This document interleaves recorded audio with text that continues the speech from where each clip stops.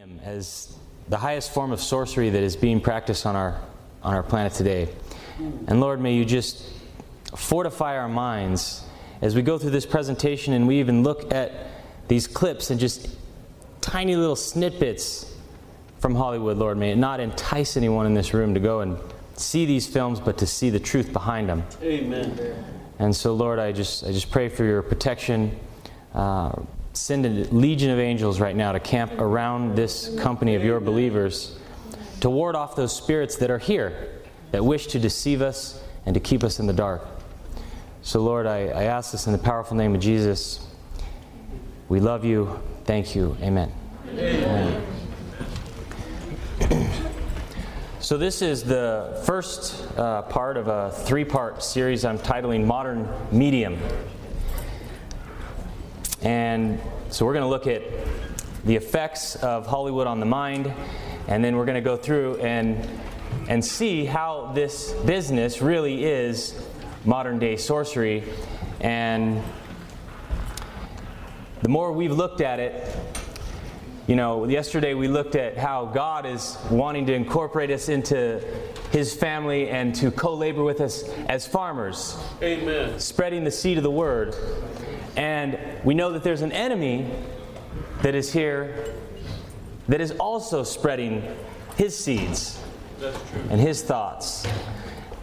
But his, remember, are not like God's seeds, and he doesn't operate like God. It's a genetically modified seed that Satan is planting. It's been altered, right? So that it can be planted in the mind and poison can be sprayed on it and it won't die. So these things get in our minds, and I believe, seriously, from my own personal experience, my brother and I, we were raised Adventist, and it was while going to PUC that we went away from God. Wow. Because we were, and I'm not saying it was PUC, it was because we were focusing on the things of the world. Our church became the theater. We were at the theater every week, and we were watching every movie coming out. My brother and I, we were addicted to movies. And that had started at a very young age. When my parents divorced, we grew up in a divided home. And my mom left the church, and so we were able to watch whatever we wanted. My dad tried to really protect us, but when we were with Mom, we could see anything, watch anything. And it got to the point where Scott and I were waiting until Friday, till the next movie came out, because we'd seen everything. We'd go to the rental store, and we'd be like, man, there's nothing to rent. Because we'd seen everything. We'd go buy one ticket and then sneak into all the other movies and watch 5 of them. And come out like zombies, just, oh God, what was that about? So, I truly believe that that's what led me away, because seeds were planted in my mind that choked out the truth. And I eventually left. But you know, I'm not here to say that the TV or the medium is evil in and of itself. It's how it's used. And there are ways in which we're using it, right? I mean, it was a video that someone handed me that spoke to my heart. Oh. So, but we need to just be very careful and very wary and guard well the avenues to the soul. Amen? Because Christ, He warned His disciples that in the last days, He said, what shall be the sign of the end, right? And He said, for there shall arise false Christs and false prophets to show great signs and wonders, insomuch that if they were possible, they shall deceive the very elect. So He basically warned us that deception would be the order of the day. Right? Yes. And that we need to be aware that there's going to be people who come up and say, hey, there's Christ over here, Christ over here. That's going to just happen. And that's what's happening today, really. And in Revelation 18:23, talking about the fall of Babylon, it says, the merchants were the great men of the earth, for by thy sorceries were all nations deceived. So this deception in these last days is going to come by way of sorcery. And when you look up that word, sorcery, when we first saw this in Ivor's Escape from the Black Hole, this really got to us. This was kind of one of the pivotal points that really helped Scotty and I decide to leave Hollywood and, you know, enter back into the work of sharing the gospel. Pharmakia is the original root word there for sorcery. It's where we get our word pharmacy, right? The use or administering of drugs, poisoning, sorcery, magical arts, often found in connection with idolatry and fostered by it. So basically anything that medicates our minds so that we cannot follow the will of God could be considered sorcery. So it goes beyond just the things that we think about when we think about sorcery, right? Witches, wizards, witchcraft, and the like, which the Bible says to clearly stay away from. Right. And it goes beyond that because there's other things that can medicate our minds, right? Alcohol. First thing alcohol affects is your frontal lobe. Really? Yeah. It starts shutting down the frontal lobe. That's why people do things they wouldn't normally do sober. They wake up in the morning and go, what did I do? I don't know. Because their judgment is gone. Right? The frontal lobe is that seat of judgment. We're going to look at the mind here. And the frontal lobe is the command center of our minds. Okay? And there's a third of your brain that is frontal lobe tissue, right? Yeah. It's what separates us from the animal kingdom. There are, like for instance, in a cat, there's about 3.5% of the tissue in the cat's brain that's frontal lobe, and in a dog, it's about 7%. So you can see the dog has a little bit more frontal lobe tissue there. That's why a dog is man's best friend.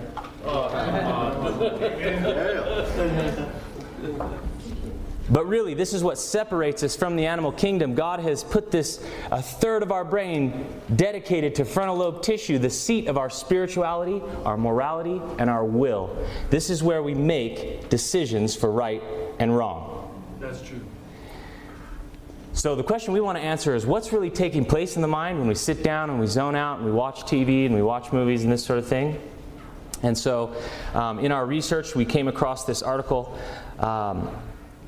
It was an article entitled Weapons of Mass Induction, and it was based on an excerpt from a book by Dr. Eric Sigmund called Remotely Controlled. And he's talking about here how children are affected by television, but this is happening to all of us, okay? So here's what it says. It says, when children watch television, the frontal lobe is not doing anything, with the result that over a period of time, this part of the brain doesn't develop properly. A study in the World Federation of Neurology outlined the concerns about the impact of visual electronic media, including television, on children because of stunted frontal lobe development, which also impacts on their ability to control antisocial behavior. Playing and interacting with others is recommended to encourage the fibers of the frontal lobe to develop and thicken and to make stronger connections. So when we're talking about childhood development, this is where it gets really serious, because basically when we're born with billions of brain cells and trillions of connections can be made. So the pathways haven't been formed in the mind, right? And that's what's taking place when a child is developing. Those pathways are forming. That's why they're taste testing everything, right? Putting everything in their mouth. Can I eat this? Can I eat that? And as they crawl around and they touch, and it's tactile, and they're looking in your face and this sort of thing, those pathways are forming. When you plop a little child in front of the television, all the activity stops. They go into a sedentary type of catatonic state, and the frontal lobe is not functioning. Now, what happens in the formation of pathways, to make pathways stronger, you need to keep firing down that pathway.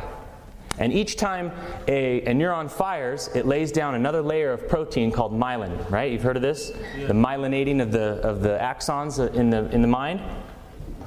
And somewhere between ages 6, 7, 8, there's a pruning that takes place in the mind. The brain releases an enzyme and it dissolves all poorly myelinated pathways. So if you haven't used it, you lose it. And that's why a child can learn virtually every language you throw at them during the time of speech acquisition, because they've got the neural capacity to make all those pathways. So you can learn a language later, but it takes a little time. Right. So we went and actually interviewed this doctor here, Dr. Dimitri Christakis. He's in Seattle, at the Children's Hospital there in Seattle. And he's focused his research on the impact of media on children. And so he's been on TED Talks, CNN, you name it. He's been given these warnings about exposing children to television. And so here's some of his findings. The concern I had was that exposing the developing brain to the rapid sequencing of television programs, particularly baby DVDs, which are more rapidly sequenced even than normal television, would precondition the mind to expect high levels of input. And that would lead to shorter attention spans later in life. Reality couldn't, if you will, keep pace with the expectations that had been created by watching too much fast-paced programming later in life. And we found just that the more television that babies watched before the age of 3, the more likely they were to have attention problems later in life. Specifically, for each hour that they watched on a typical day before the age of 3, their chances of having attentional problems were increased by about 10%. So to put that another way, a baby who watched 2 hours of TV a day before the age of 3 would be 20% more likely to have attentional problems at age 7 compared to a child who watched none. And we followed that initial study up by looking at what children watched, because as you might imagine, not all shows are paced the same. And if our hypothesis was right, then the more fast-paced programs they watched, the greater their risk would be of having attentional problems. And that's exactly what we found. The more fast-paced programs they watched, the higher their risk. Slow-paced programs, particularly those that took place in real time, didn't appear to increase the risk at all. So that was part of a series of early studies looking into what I call the overstimulation hypothesis, that you can overstimulate the developing brain. Okay, so did you get all that? Yeah. So basically he's saying the more television a child watches before the age of 3 is in direct proportion to the amount of attention deficit disorder they're going to experience at age 7. Interesting. So here's a little, this is Mason, this is Scotty's little boy, and you can see how, he's constantly moving around, and here's when his daughter was born. And the developing mind, here's a little animation of the neural pathways in the mind, and here's a little animation of the neurons firing, and each time they fire, there's that protein sheath that's laid down over the axon called myelin. I'm going to skip this one for sake of time. This is him at TED Talks. He's basically saying the same thing here. And we found lots of articles too. Here's ABC News saying too many young kids watch TV. The current generation of toddlers is already becoming the next crop of couch potatoes.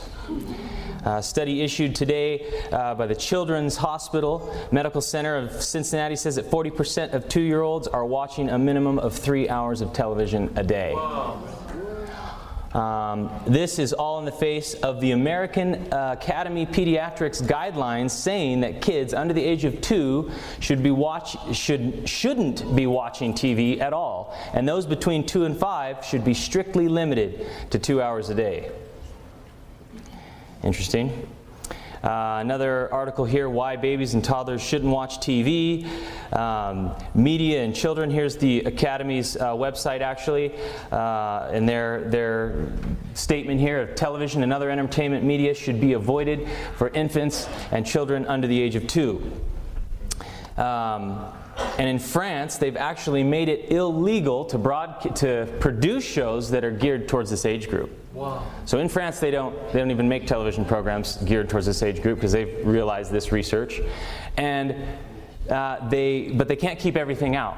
So American programming or whatever is broadcast in their country, they put up a big warning that states, speech acquisition, all these attention deficit problems that take place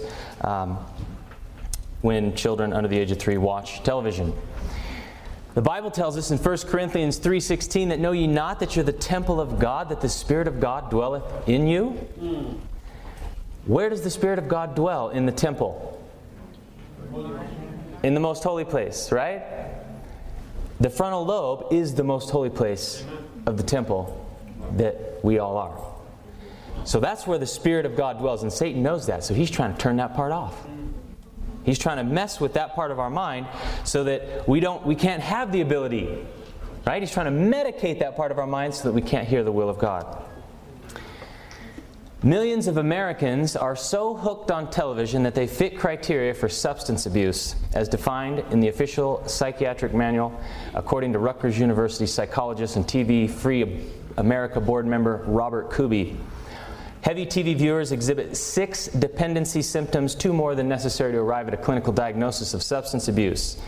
These include using TV as a sedative, indiscriminate viewing, feeling loss of control while viewing, feeling angry with oneself for watching too much, inability to stop watching, and feeling miserable when kept from watching. And I've told people, if you're not believing me that this is really like a drug, try stopping cold turkey. Just turn the TV off for a week, 2 weeks, try a month, and see if you don't exhibit withdrawal type symptoms as coming off a drug. So, how is it that television is as powerful as a drug? Well, you have, this is a very simplistic look at the left and right side of the brain, right? The left side of our brain being the more analytical, critical, logical side, whereas the right side of our brain is our emotional, artistic, dreamy side. And when we intake information, like you guys are sitting there right now listening to this and looking at these slides, the information is coming into the left side of your brain and you're compartmentalizing it, you're organizing it, putting it in, weighing it against your past experience and saying, okay, I'm going to put this here, yeah, I agree with that, and your mind's doing that. And then the information goes over to your right side of your brain where you take a step back and you look at the big picture and you say, okay, I believe in the great controversy, so how does Hollywood and all this stuff come into play? Well, within just 20 to 30 seconds, 2 minutes to 30 seconds to 2 minutes, the brain goes from an all-brain thinking situation to predominantly right-brain thinking. So the left side of your brain literally shuts down. And you are no longer analytically, critically, logically filtering the information that's coming into you through your senses. It's going into your memory pool in one big chunk. Boom. And details are lost in that. And that becomes the whole basis of subliminal and messages that are in your mind that you don't know where they're coming from or how they're affecting you. When that switchover takes place, when your brain goes from all brain thinking to right brain thinking, the brain releases a rush of endorphins into your system. So you actually get, and endorphins, everybody knows what endorphins are? Yep. Right? The runner's high. Okay, you exercise and you get an endorphin rush. Endorphins hook up to the same receptor site in every cell in your body, that same receptor site that heroin hooks up to. So literally you get a opiate rush by sitting down and watching television. Next time when you sit down and watch television, just notice the calming, I'm with friends, right? You kind of feel that calm feeling. That's your brain releasing the endorphins into your system, and we become addicted to that. And so, and with video games, it gets even crazier because the lengths of play and the reward system and everything. There's a whole other addiction that takes place there. Now, how many of you have heard of Roger Morneau? No. All right? A Trip into the Supernatural. He wrote a book. Yep. And so this was an interview that Dan Houghton and his wife actually shot before a few years before Morneau died, talking about his experience almost getting involved in an occult.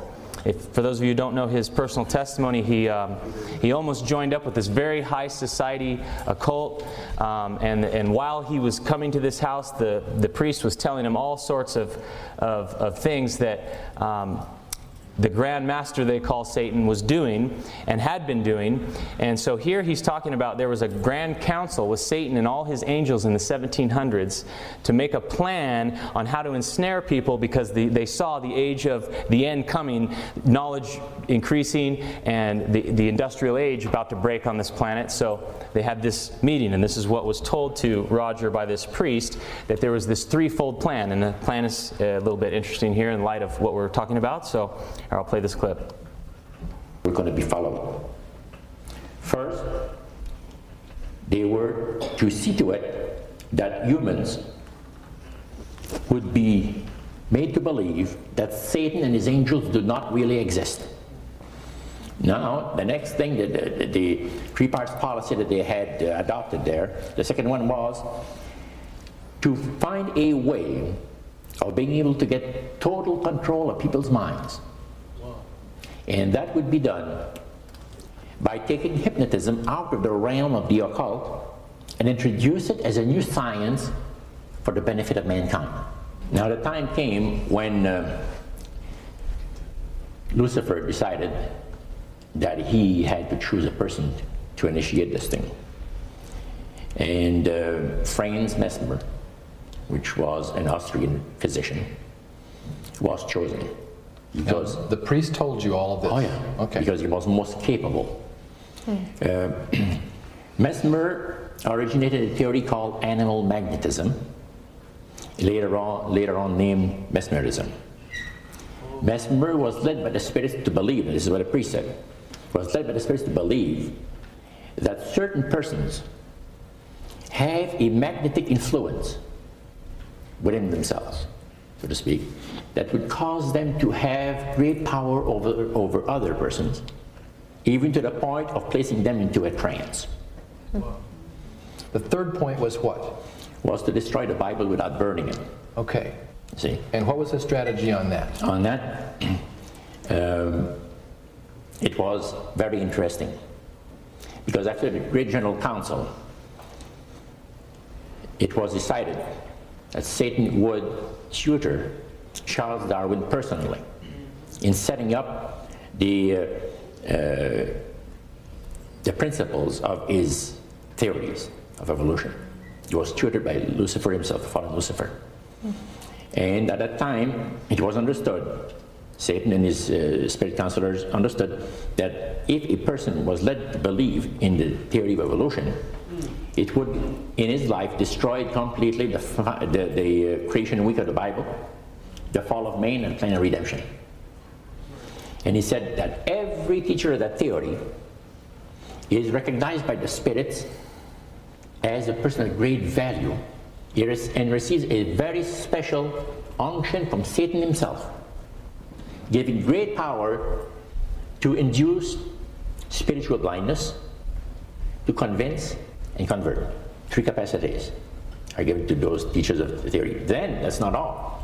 The priest says that Satan considers the teachers of the theory of evolution to be so valuable to him that in the sight of all the inhabitants of the galaxies, he assigns a retinue of bright, beautiful angels to follow that educator all the remainder of his life. And that in the sight of the inhabitants of the galaxies is the greatest honor that he can bestow upon his workers, upon mankind. Interesting, huh? Wow. And really, that last point, that was really the death knell in my experience. While going to La Sierra, I was taught evolution as Biology 101. I stepped into the class, and it was... I sat there, I was like, wait a minute, is this room on campus? Is this not part of the college? I mean, I seriously was like baffled by it. I had no idea that Biology 101 was going to be a straight course in evolution. And then I took a theory class from a bunch of the other professors there that they were trying to make a creation evolution theory out of it. You know, well, maybe God seeded the Big Bang. You know, he just tossed that grain of rice out there and boom, the Big Bang happened, and God's worked through, you know, the theory of evolution. Because, yeah, this short chronology thing, this is not scientific. That's what I was told. So I said, well, then the Bible must not be really what it says, right? It must not mean what it says. Because it says the world was created in 6 days. Right, amen. Well, that's out. Then the fall of man and the plan of redemption, that's out too. Right. Because there must be many pathways to God, and the Bible is only one. I mean, that's really the mindset that I went through. And yeah, Lord, have mercy, because we're definitely in the last days. I mean, we know that this time is coming. We know that there is a great shaking that's going to happen in this church. Amen. And so we know that there's going to be, you know, these things here. It shouldn't be all that surprising to us. But that second point, right? To take hypnotism out of the realm of the occult and introduce it as a new science for the benefit of mankind, How many of you have heard of how positive hypnosis is? Yes. Right? We can lose weight. We can stop smoking. Right? Pain-free childbirth. I read of a guy who had open heart surgery, no drugs. Wow. Hypnosis. Just strongly suggesting to the mind you will feel no pain. Cracked his chest open, didn't feel anything. That's crazy. That's crazy. As powerful as a drug. So, what's happening in the brain then when we're undergoing hypnosis? Well, there's these brainwave patterns that the brain exhibits while we're in deep sleep, delta brainwave patterns, light sleep, theta. Awake and relaxed is the alpha state, and then awake and excited, the beta state. When you're reading a book, when you're having a stimulating conversation with somebody, you're in beta. You're in the highest gear, as it were, that your brain can be in, and that's where we want to really be. Alpha is a natural brainwave pattern. It happens naturally, but to be forced into this brainwave pattern is where it gets a bit dicey. So alpha is the state that mystics and meditation and yoga and everything, that's what they're trying to achieve, is alpha. Okay? That's what's happening when you undergo hypnosis. You go into alpha. The brain is exhibiting predominantly alpha brainwave pattern. So, hypnosis. It's interesting that the term itself comes from the name Hypnos, the ancient god of dreams. Hypnos was the Greek and Roman god of sleep, and from his name is derived the term hypnosis. Hypnos had a twin named Thanatos, the personification of death. So Hypnos and Thanatos lived in the underworld. This was the ancient myth. So it even has an occult origin, just the name itself. And hypnosis is defined as a heightened state of suggestibility, such that the suggestions given are accepted as being true and affect the beliefs, habits, perceptions, and behaviors of an individual in varying degrees according to the depth of hypnosis established. Interesting. The Bible tells us, Paul tells us in 1 Corinthians 6:12 that all things are lawful for me, but all things are not helpful. All things are lawful for me, but I will not be brought under the power of any. So basically, when you say, I can't stop smoking, I'm going to go over here to the hypnotherapist. Hypnotherapist, please strongly suggest to my mind why I shouldn't smoke or do whatever you do. I'm going to give my will over to you to make that decision for me. Because the Bible's very clear, who should we give our will to? It's God. If we have a problem with sin, He's the one that's going to help us. Going to this sort of thing is not going to help. And it's there's a well, I'll leave that for later. Okay, so here's a quote from Jimi Hendrix that I found interesting, talking about music. He says, "We're making our music into electric church music, a new kind of Bible." Wow. A Bible you carry around in your hearts, one that will give you a physical feeling. We try to make our music so loose and hard-hitting that it hits your soul hard enough to make it open. We want them to realize that our music is just as spiritual as going to church. Wow. These guys take it seriously. I read an article by Simmons, the Kiss, Gene Simmons, where he talked about the stage is holy ground, and what we're performing is electric church. Use this almost the same thing here. I mean, they realize the power that they are wielding. He goes on to say that you can hypnotize people with music, and when you get them at their weakest point, the point of greatest suggestibility, you can preach into their subconscious what you want to say. Wow.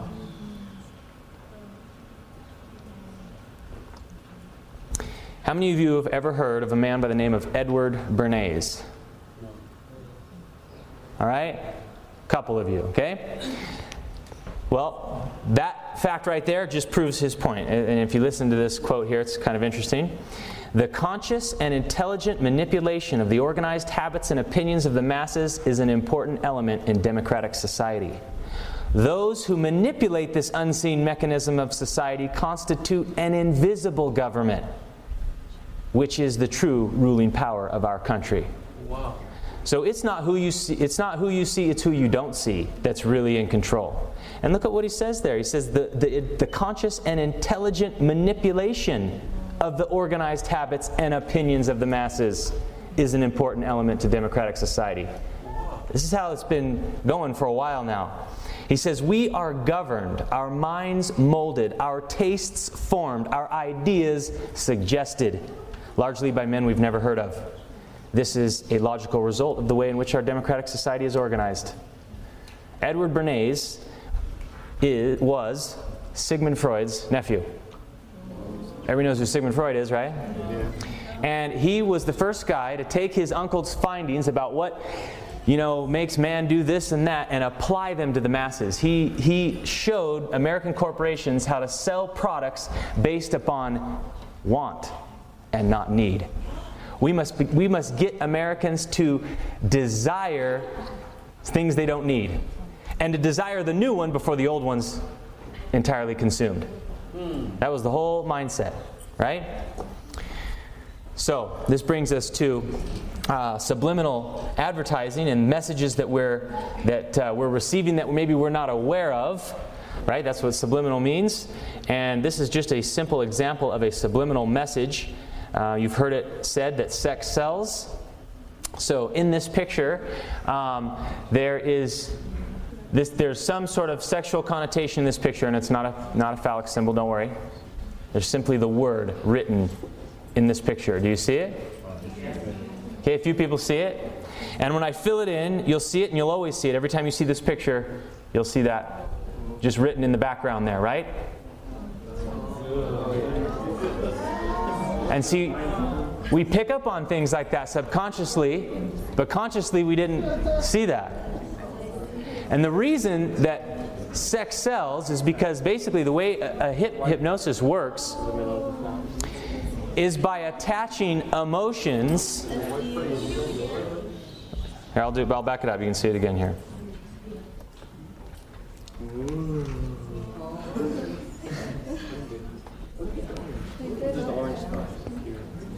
So, for example, the stop smoking thing, right? You go into a hypnotherapist, and he'll put you into this altered state of consciousness, and he will basically attach negative emotions. It's all emotion driven.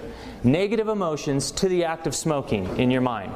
He'll just keep repeating these instructions over and over again and attaching these negative emotions to the act of smoking. Then he'll say at the end of the thing, okay, when I snap my fingers, you're not going to remember any of this instruction that I've told you right now, but you're not going to smoke anymore. And you don't remember what he just told you, but you're like, oh, okay, I'm good. Yeah, I'm good. Okay, good. You go out and you pick up a cigarette and you feel all this negativity, and you don't smoke. Wow. Well, it works in the same way with advertising, right? The reason sex sells is because everyone equates pleasure with sex. No matter what age we are, even if you haven't had sex yet, you equate pleasure with sex. And so it's an emotion that is attached to their product. You see their product and you go, oh, I like that product. I desire that product. You don't even know where that desire is coming from. Oh, my. Here's an actual campaign that Pepsi did in the 80s. They wrote sex right on the side of the cans. So when they're stacked up in the store, you get that little subliminal right there. That's not coincidence. I highly doubt, right? Here, Skittles. That Skittle in front of the word explosion is not there by accident.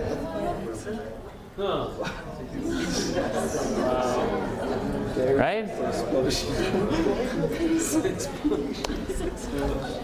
Here's a clip from, this is from the Iron Chef, where there was a subliminal ad that made the news. Just for a second, it went red. Did you see it? When Eli slowed it down, frame by frame, it turned out to be this McDonald's logo, sandwiched in the Food Network show. McDonald's is an Iron Chef sponsor, but the Food Network and McDonald's say they weren't trying to broadcast a subliminal message. Ads so short, they're only seen by the subconscious. It's a flash frame that came up at the wrong time, but it's definitely not subliminal advertising. Right. Yeah. She's lying through her teeth, right? Because we got motive. I mean, right there, they even said McDonald's is an Iron Chef sponsor. Why wouldn't they do that?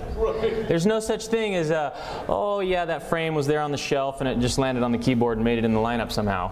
Right? So, purpose. It was put there on purpose. Here was a an episode of Smallville that we found on YouTube that was another example of a subliminal ad. So this character crushes a cell phone, and in that crush you see this little flash, and if you slow it down frame by frame, you get this little Sprint ad. Now, I don't know if that's a negative Sprint ad. Maybe it's like crush Sprint. I don't know, how that really works. But clearly, there's something they threw in there that you didn't consciously pick that up. And a lot of people have tried to argue with us. It's been proven that subliminal messaging doesn't really work. Well, you can find tons of research that says it does. And I mean, these things, you think about movies and how detailed they are. Everything in the frame is there purposefully. And how many little details you do not pick up consciously. And you don't remember, but they're there. And how are they affecting us?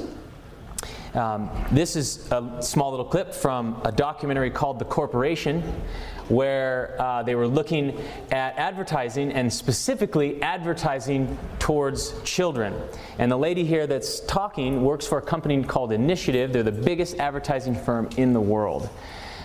They place like $12 billion a year in advertising this year that this documentary came out. I think it was 2007.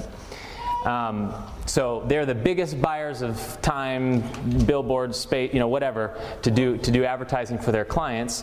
And they did this study called the nag factor.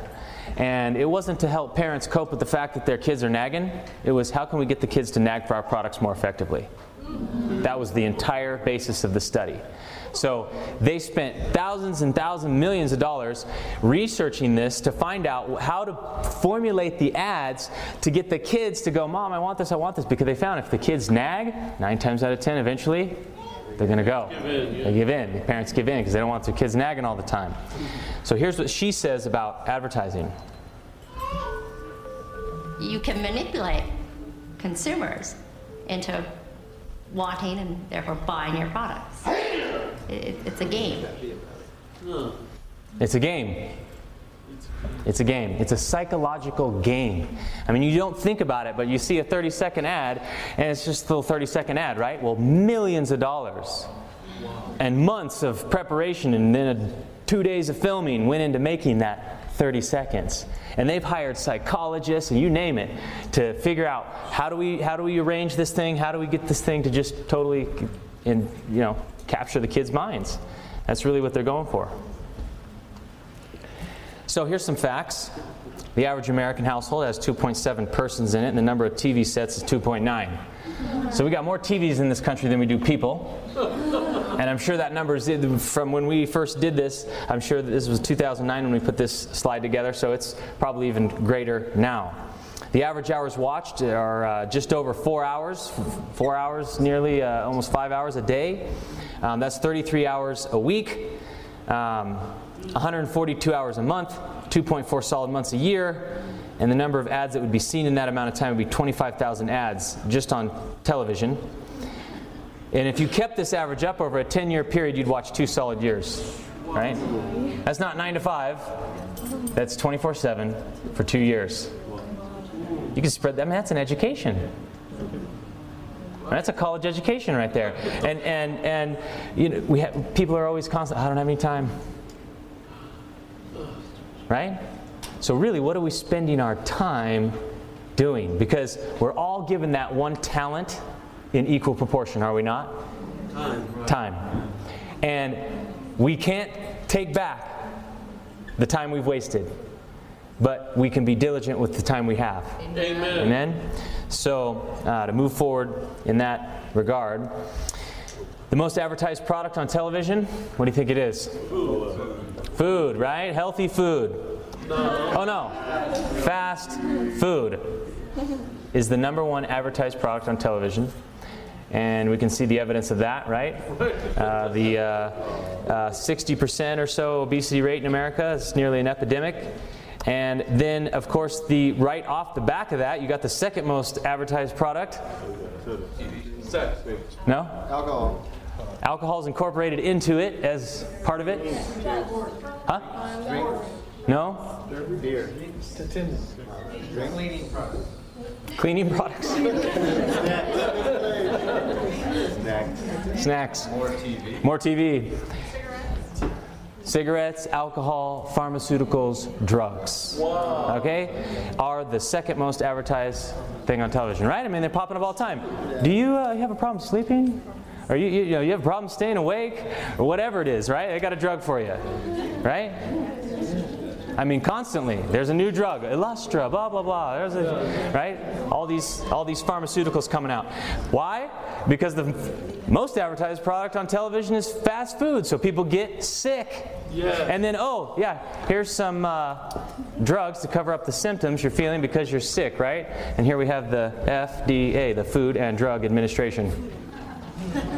Stamping approval here on this food and then stamping approval here on this drug to cover up the symptoms you're experiencing from the food you're eating. Interesting. So, we looked and wanted to find an example of subliminal type of advertising.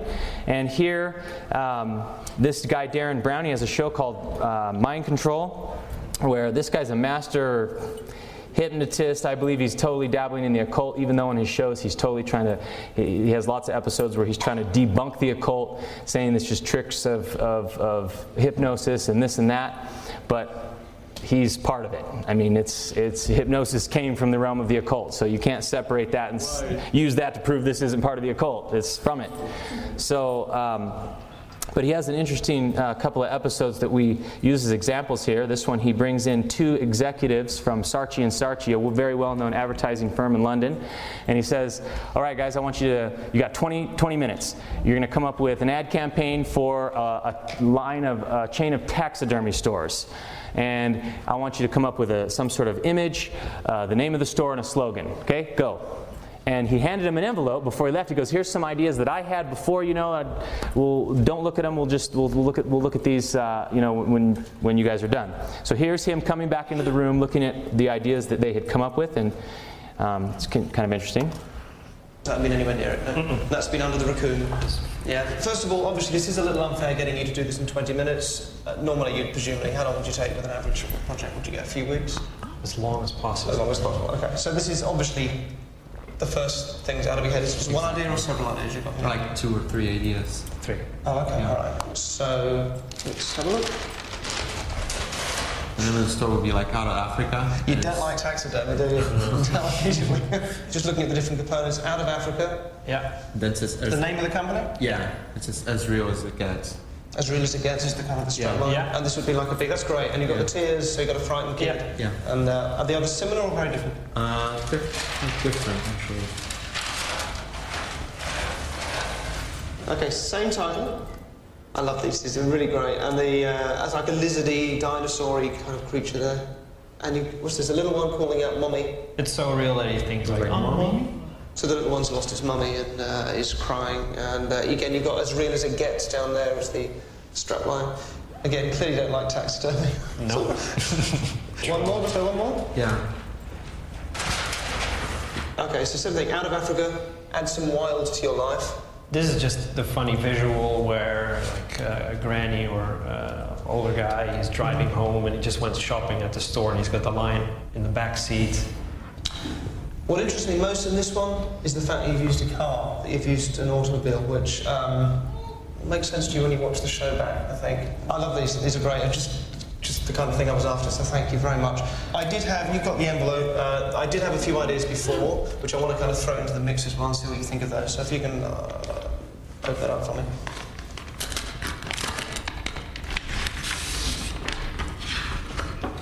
Cool. So... Should we show it? Yeah. So look, by no means spot on. Actually, I'll put this up here. So out of Africa, that's great. You've got that spot on. As real as you like. I've got here, but as real as it gets, which is pretty close. And you've gone for the lizard dinosaur creature later on in other pictures. It's the second one. Yeah, you've gone for the crying thing here, and you went for Mummy. Very similar. Yeah, it's pretty similar, isn't it? It feels like all the components are here. All the components from your different pictures are in this. Polar bears as well. You didn't get polar bears at all? It Yes. did in the last one, actually, yeah. Is that over there? We never showed because we were like, well... We weren't into that one. That was gonna be a polar bear.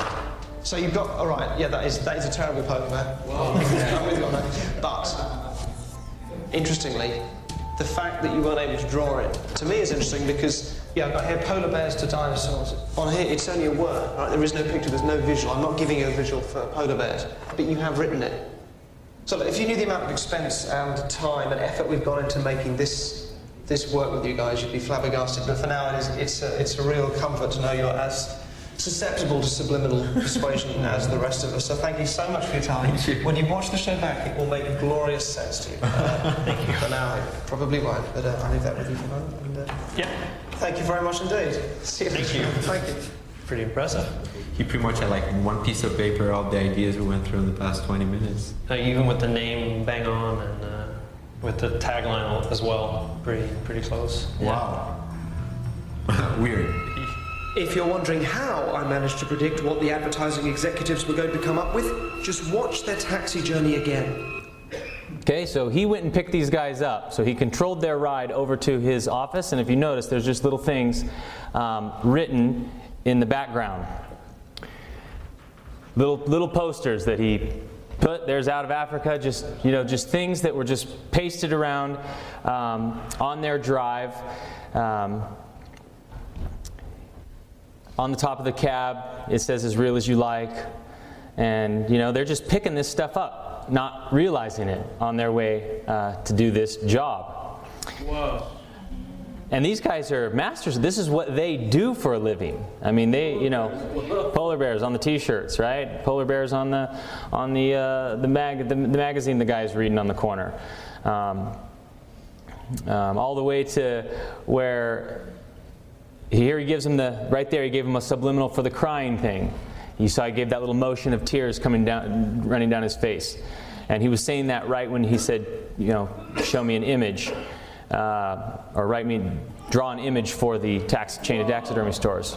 So this really begs the question. I mean, these guys are pros at what they do. They step into a room and they think that they came up with all these ideas. Oh, man. But they didn't. So that really begs the question, really, on a daily basis, what we think about, are our thoughts our own?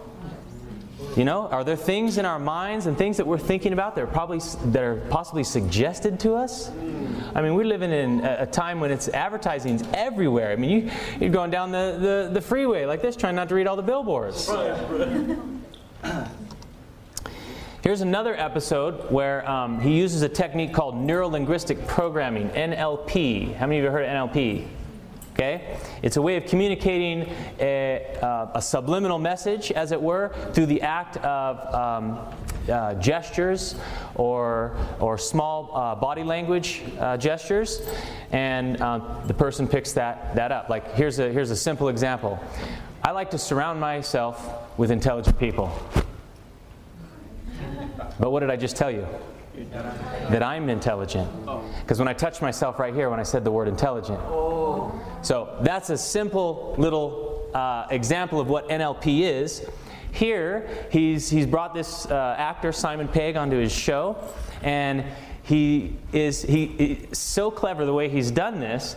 He basically sits him down and he tells them how he likes to buy gifts for people by convincing them to want what he's already got them. And he does that by, and he's done there's a little bit of work that goes into this beforehand to get him set up for it, but basically he's just touching him on the side of the arm. You'll notice they show it. He's touching him on the side of the arm, and they put the subtitles up on the screen so you can see where the emphasis is coming. So he's bringing emphasis to small parts of the words and things to bring about this alternate message that he's trying to get across to him of what he wants him to want for his dream present. Okay? So here, we'll let this play. Very nice to meet you, and thank you for coming on the show. Let me explain to you how I buy gifts or presents for people, all right? And this is the best way to handle, bar none, the problem of, what to settle for when you're going to buy gifts for somebody that's a little bit difficult to buy for, all right? Now, what I do... Battery. Oh, I guess I never plugged that in. That'd be good. Quick, plug it in.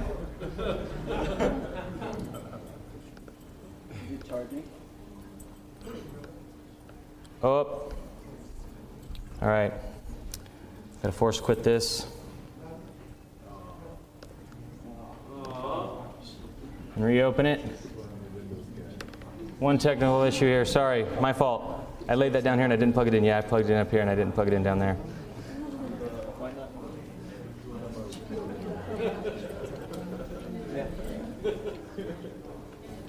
Watch out for those touching me.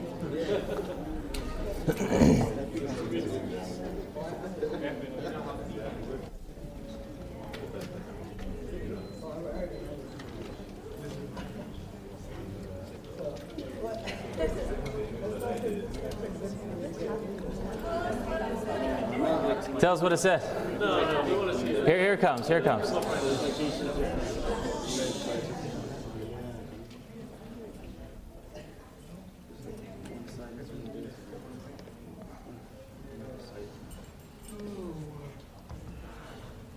You for coming on the show. Let me explain to you how I buy gifts or presents for people, all right? And this is the best way to handle, bar none, the problem of, what to settle for when you're going to buy gifts for somebody that's a little bit difficult to buy for, all right? Now, what I do is rather than recycle the same sort of two tired bottles of wine or box of chocolates, which are no fun to receive, I go out and I buy anything, and then I make that person fall in love with it, all right, by creating a strong feeling of desire for that object. Does that make sense? Yeah? And it absolutely works. They get all sort of pumped up, they get that feeling of that positivity you were describing. They beam excitement for it. And, it's a win-win thing, because they get a present that they love, and, I get rid of some stuff out the back of my kitchen cupboard or whatever. But what I want you to really understand about this is that feeling is so strong, can be so extreme, that it can replace the memory of what they actually wanted. So even though 2 days before they may have said, I want X, whatever that is, like a really nice car, like a BM or an Xbox or something like that, something they really wanted, suddenly now they think they always wanted what I got them. Does that make sense? Yes. Yeah. Excellent, cool.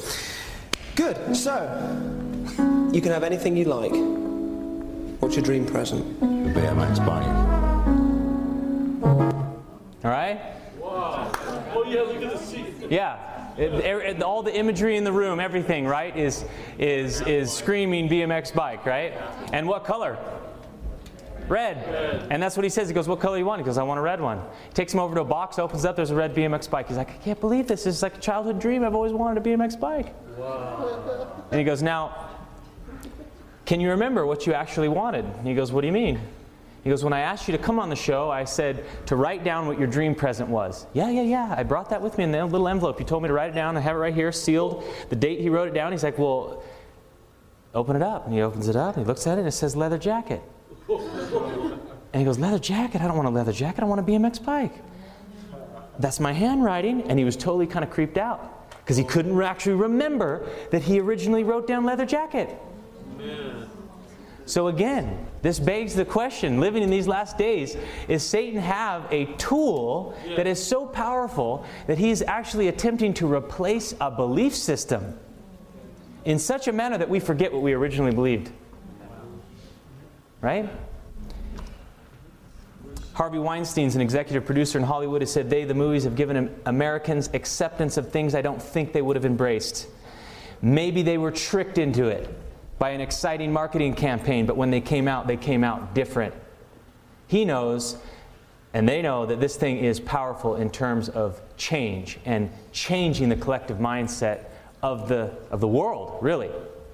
The writer of the movie The Mission, David Putman, he said, movies are powerful, good or bad. They tinker around inside your brain. They steal up on you in the darkness of the cinema to form or conform social attitudes.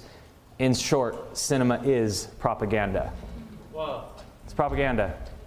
And people want to argue it's entertainment. It's just entertainment. Is it just entertainment? Right? That's the question. Entertainment. If you look at the root of the word, there's three words that make up the word entertainment. Enter means to come in. Tain is a state of, or to possess. And ment is a state of, actually, or to keep. So basically the word means to come in, possess, and keep in a state of possession.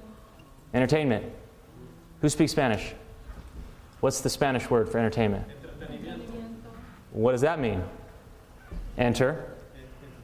Yeah. Then Basically the same thing. break it down. No, break it down though. What do those words mean? To have, and then To have. yeah. And what's miendo? Miento, I lie. Oh. Wow. Come in and lie to me. Right? Enter, then to have, miento, and I lie. Right? Make belief. They call it make. Oh, it's just make believe. But listen to what that is. Make believe. Oh. Right? They're trying to make you believe something that is not true. I mean, it's interesting the terms that are used. Here is an ad for the big online service called Hulu. I'm sure a lot of you have seen these ads. And this is them just laughing in our face, really. I really hope this commercial upsets you in a way, because you see how blatant these guys are, and here it is, man. They're telling the truth right here. Watch this. Hello, Earth. I'm Alec Baldwin, TV star. You know, they say TV will rot your brain. That's absurd. TV only softens the brain, like a ripe banana. You know, the next time someone says TV rots your brain, laugh. Laugh hard. That laughter will force our televised intoxicant into your cerebellum, slowly rotting it into a quivering blob of tapioca. I don't know why it's all glitchy like this, sorry. Isn't that interesting, though? He says the next time someone tells you TV rots your brain, laugh. Laugh hard. Because what did he say? That will what? See, some of you didn't catch it, huh? He said it'll drive our televised intoxicants deeper into your mind. When you laugh. Because when you laugh, you agree. That's what, right? Someone tells you a joke, the reason you laugh is because, okay, yeah, I agree with that, that's funny. You're accepting it, you laugh. Interesting. Oops, it's all right. Your parents were right, your teachers were right, even that creepy scoutmaster with the tight brown shorts was right. TV is slowly rotting your brain and turning it into a slimy, gooey, mushy blob of pudding, and there's nothing you can do about it. See? I just told you what was happening, and you're still watching TV.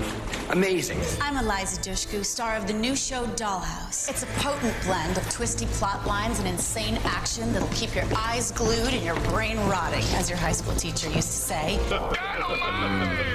Mushy mush. And the best part is there's nothing you can do to stop it. I mean, what are you going to do, turn off your TV and your computer? Now that we're beaming TV shows to your lab-based computing boxes for free, 24/7, they're finally rotting your brains, just like Mom promised they would. So keep watching. The sooner your brains have percolated into bubbly, cheesy goo, the sooner we can slurp them through your ear canals and pass them through our lower intestines. Because we're aliens, and that's what we do. Hulu, an evil plot to destroy the world. Enjoy. You guys seen those? Right? The whole basis of all the ads is that everybody in Hollywood, all the way down to the PA, the production assistant who's paid $100 a day, are aliens.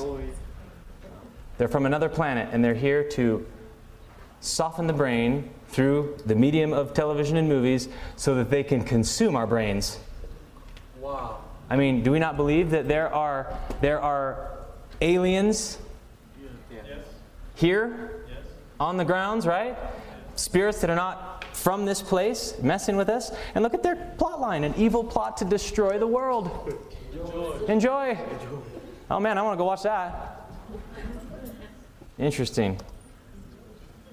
Harry Potter, he has this little wand in his hand, right? Does anybody know what his wand was made out of?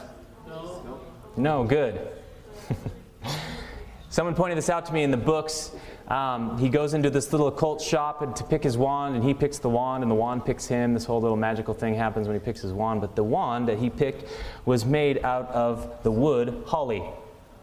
And holly is one of the sacred woods in witchcraft. They all have these different meanings. Holly is associated with the cycle of death and rebirth, representing winter winning over summer. It's good for spells that involve sleep or rest. So basically, you eat enough of these berries, you go to sleep permanently, right? The holly berries are poisonous. And interesting. So we live in this time where we've got this town right over here, not too far from us, called Hollywood. And could it be possible that it is a wand in the hand of Lucifer attempting to put to sleep the minds of God's children? Wow, let us see that. Right? Putting us to sleep. Is it possible that Satan has a remote control? He's controlling us from a distance. He can't directly get us to sin, right? But he can suggest allurements to sin. So, and since control us from a distance, I mean, look at what he did in the garden, right? With the serpent. The serpent became what we call now a medium, right? Isn't it interesting today we live in a time where we have the mass media and we change the channels. Isn't that what mediums do? They channel, right? Spirits. It's interesting just the terms that are used to describe this industry. The Matrix is the most preached about film of all time. A sci-fi film. More sermons have been centered around the Matrix. As the Great Controversy, books have been written here. The Bible, Matrix, the Gospel Reloaded, the Matrix Revealed, right? The theology of the Matrix. These are all Christian books. Wow. Interesting. There's there's a scene where Neo, the Savior, dies. There's a crucifixion type scene. He comes back to life. I went to the whole thing. I'm going to skip that clip of him because we're real short on time here. I'm just going to get to the end. This is the last scene of the film, and when you really look into the whole thing, it's a Gnostic version of the Great Controversy. How many are familiar with Gnosticism? Okay, it's called inverted hermeneutics. Okay, it's interpreting the Bible upside down, essentially. And you say, in the Gnostic tradition, Yahweh is the creator, yes, but he is not the only God. He is a lower level son of another lower level deity, and he created the world to be evil. He created it to be physical and not spiritual. And then Satan becomes the Logos. He becomes the Savior who came to this earth to enlighten us all that we are God. That's Gnosticism, all right? So it flips it upside down and on its head, but when we see these films as a Christian, we look at the Savior, we look at the Savior character in the film, right? And line him up with Christ. Because that's what we believe. That the Savior is Christ. But not them. That's Lucifer. Not Christ. God is the Matrix. For those of you who have not seen the film, it's set in the future and computers have taken over the world and enslaved mankind. And the Matrix is this ginormous computer that grows people in these pods just to sap a little energy out of them, just to get a little electricity, because man tried to block out the sun to keep the machines from using their solar panels, blah, blah, blah. It's this whole sci-fi thing, right? So here, in the end of the first film, Neo, the savior of the story, is picking up the payphone and he's talking to the Matrix. And it's Lucifer talking to God. And listen to what he says. I know that you're afraid. You're afraid of us. You're afraid of change. I don't know the future. I didn't come here to tell you how this is going to end. I came here to tell you how it's going to begin. I'm going to hang up this phone. And then I'm going to show these people what you don't want them to see. I'm going to show them a world without you. A world without rules and controls, without borders or boundaries. A world where anything is possible. Where we go from there is a choice I leave to you.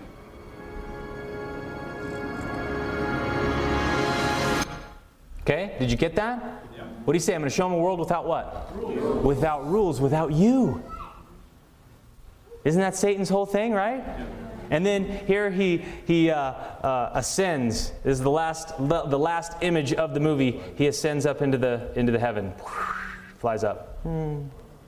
So, interesting.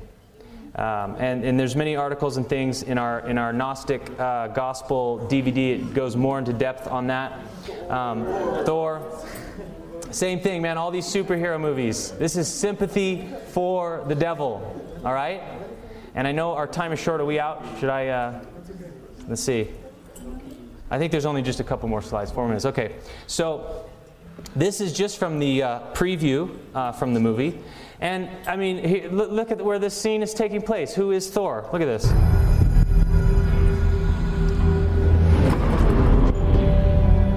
I have sacrificed sacrificed much to achieve peace.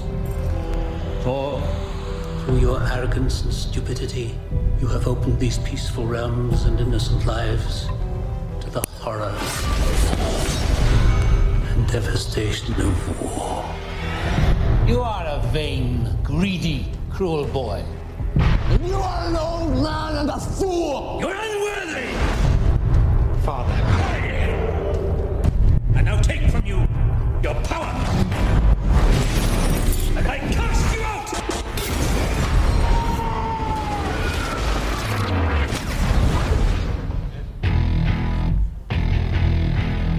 Please open your eyes. Oh no, this is Earth, isn't it? Where'd he come from? Where'd he come from? Like a lightning bolt fell to the earth. Right? And he's the savior of this is sympathy for the devil, right? Transformers, same thing. You got this battle between two types of robots, right? And listen to the preview again. It starts where? Right? In the heavens, right? There was a war in heaven. Before time began, there was the cube. We know not where it comes from, only that it holds the power to create worlds and fill them with life. That is how our race was born. For a time we lived in harmony, but like all great power, some wanted it for good, others for evil. And so began the war. Right? A war in heaven takes place. All right? Now, it's interesting. What were the two sides called? We got the Decepticons and the Autobots. Who are the good guys? The Autobots. Those who are operating on their own. And the Decepticons, those who are here to deceive us. And remember, this is a Gnostic telling of the great controversy. So it's God and his angels are the Decepticons, and Lucifer, Optimus Prime, and his angels are the Autobots. And listen to what he says must take place to end the war. Because in the beginning it said, in the beginning there was the cube, no one knew where it came from, but it had the power to what? Create. And fill it with life. So what's the cube? The cube's God, right? So look at what he says here at the end of the first film. To have peace, here's what we got to do. Freedom is the right of all sentient beings. You all know there's only one way to end this war. We must destroy the cube. Right? Must destroy the cube. Imagery is everything. Why? What's a cube? The cube is God. The cube is the thing that could make worlds and fill it with life. That's what it was said right in the beginning, right? It said no one knows where the cube came from, but it could create worlds and fill them with life. So to achieve peace, to end this war that started in the heavens, we must destroy the cube. And think about the imagery of a cube. What's the shape of the New Jerusalem? It's a cube. Isn't that interesting? And this is, I mean, the more we look at it, basically Hollywood, it's referred to as predictive programming. It's programming everybody to react in the way the characters react under this circumstance. And they're just telling it to us in these different genres and in the future and in the past and this and that, but it's just tinkering with our belief in the great controversy and how we align those things. Yeah. And our children are, their minds are so susceptible. They're just soaking it up. Yeah. Even know what's going on. Yeah. I know this. You want to bring up Superman? Yeah. In the next talk, I will. So here's my last slide for right now. We'll take a break. Ephesians 6:12. I mean, for we do not wrestle against flesh and blood, right? But against principalities and powers, against the rulers of the darkness of this age, and against the spiritual hosts of wickedness in heavenly places. Therefore, brothers, what? Put on what? The whole armor of God. Amen. And you know what the armor represents? Who said it? Jesus. Every aspect of the armor represents Jesus, does it not? Amen. Right? Who's our salvation? The helmet. It's Christ. Is it my righteousness? The breastplate? No, it's Christ's righteousness. Amen. It's the belt of truth. Who's the truth? It's Christ. I am the truth, the way, and the life. We shod our feet with the gospel of peace. It's Jesus who is guiding our footsteps. And in our hand we have the sword, right? The Word of God. Christ is the living Word. And the shield of faith, faith in who? Jesus. It's all Christ. So, may we take to heart some of these things here. Let me close with a quick word of prayer, and then we'll take a short break, and we'll start into the next section here. Dear gracious Heavenly Father, Lord, as we contemplate the things that we've exposed ourselves to, Lord, I've watched a ton of these movies, and Lord, I pray that you disentangle the inverted hermeneutic message that Satan is trying to place within each of our minds so strongly that we actually forget what we originally believed. Lord, let us understand the true purpose of the great controversy, the true ending of the great controversy, and how we are to be a part of that end. And it's all about vindicating your character, Lord. And it's all about a character development that you are wanting to grow within each one of us and perfect us and bring us back, reinstate us back to the image that you created us to. So Lord, I ask you, send your Holy Spirit to be with us, guide us. Lord, help us to guard well the avenues to the soul. In Jesus' name, amen. Amen. This media was brought to you by Audioverse, a website dedicated to spreading God's Word through free sermon audio and much more. If you would like to know more about Audioverse, or if you would like to listen to more sermons, please visit www.audioverse.org.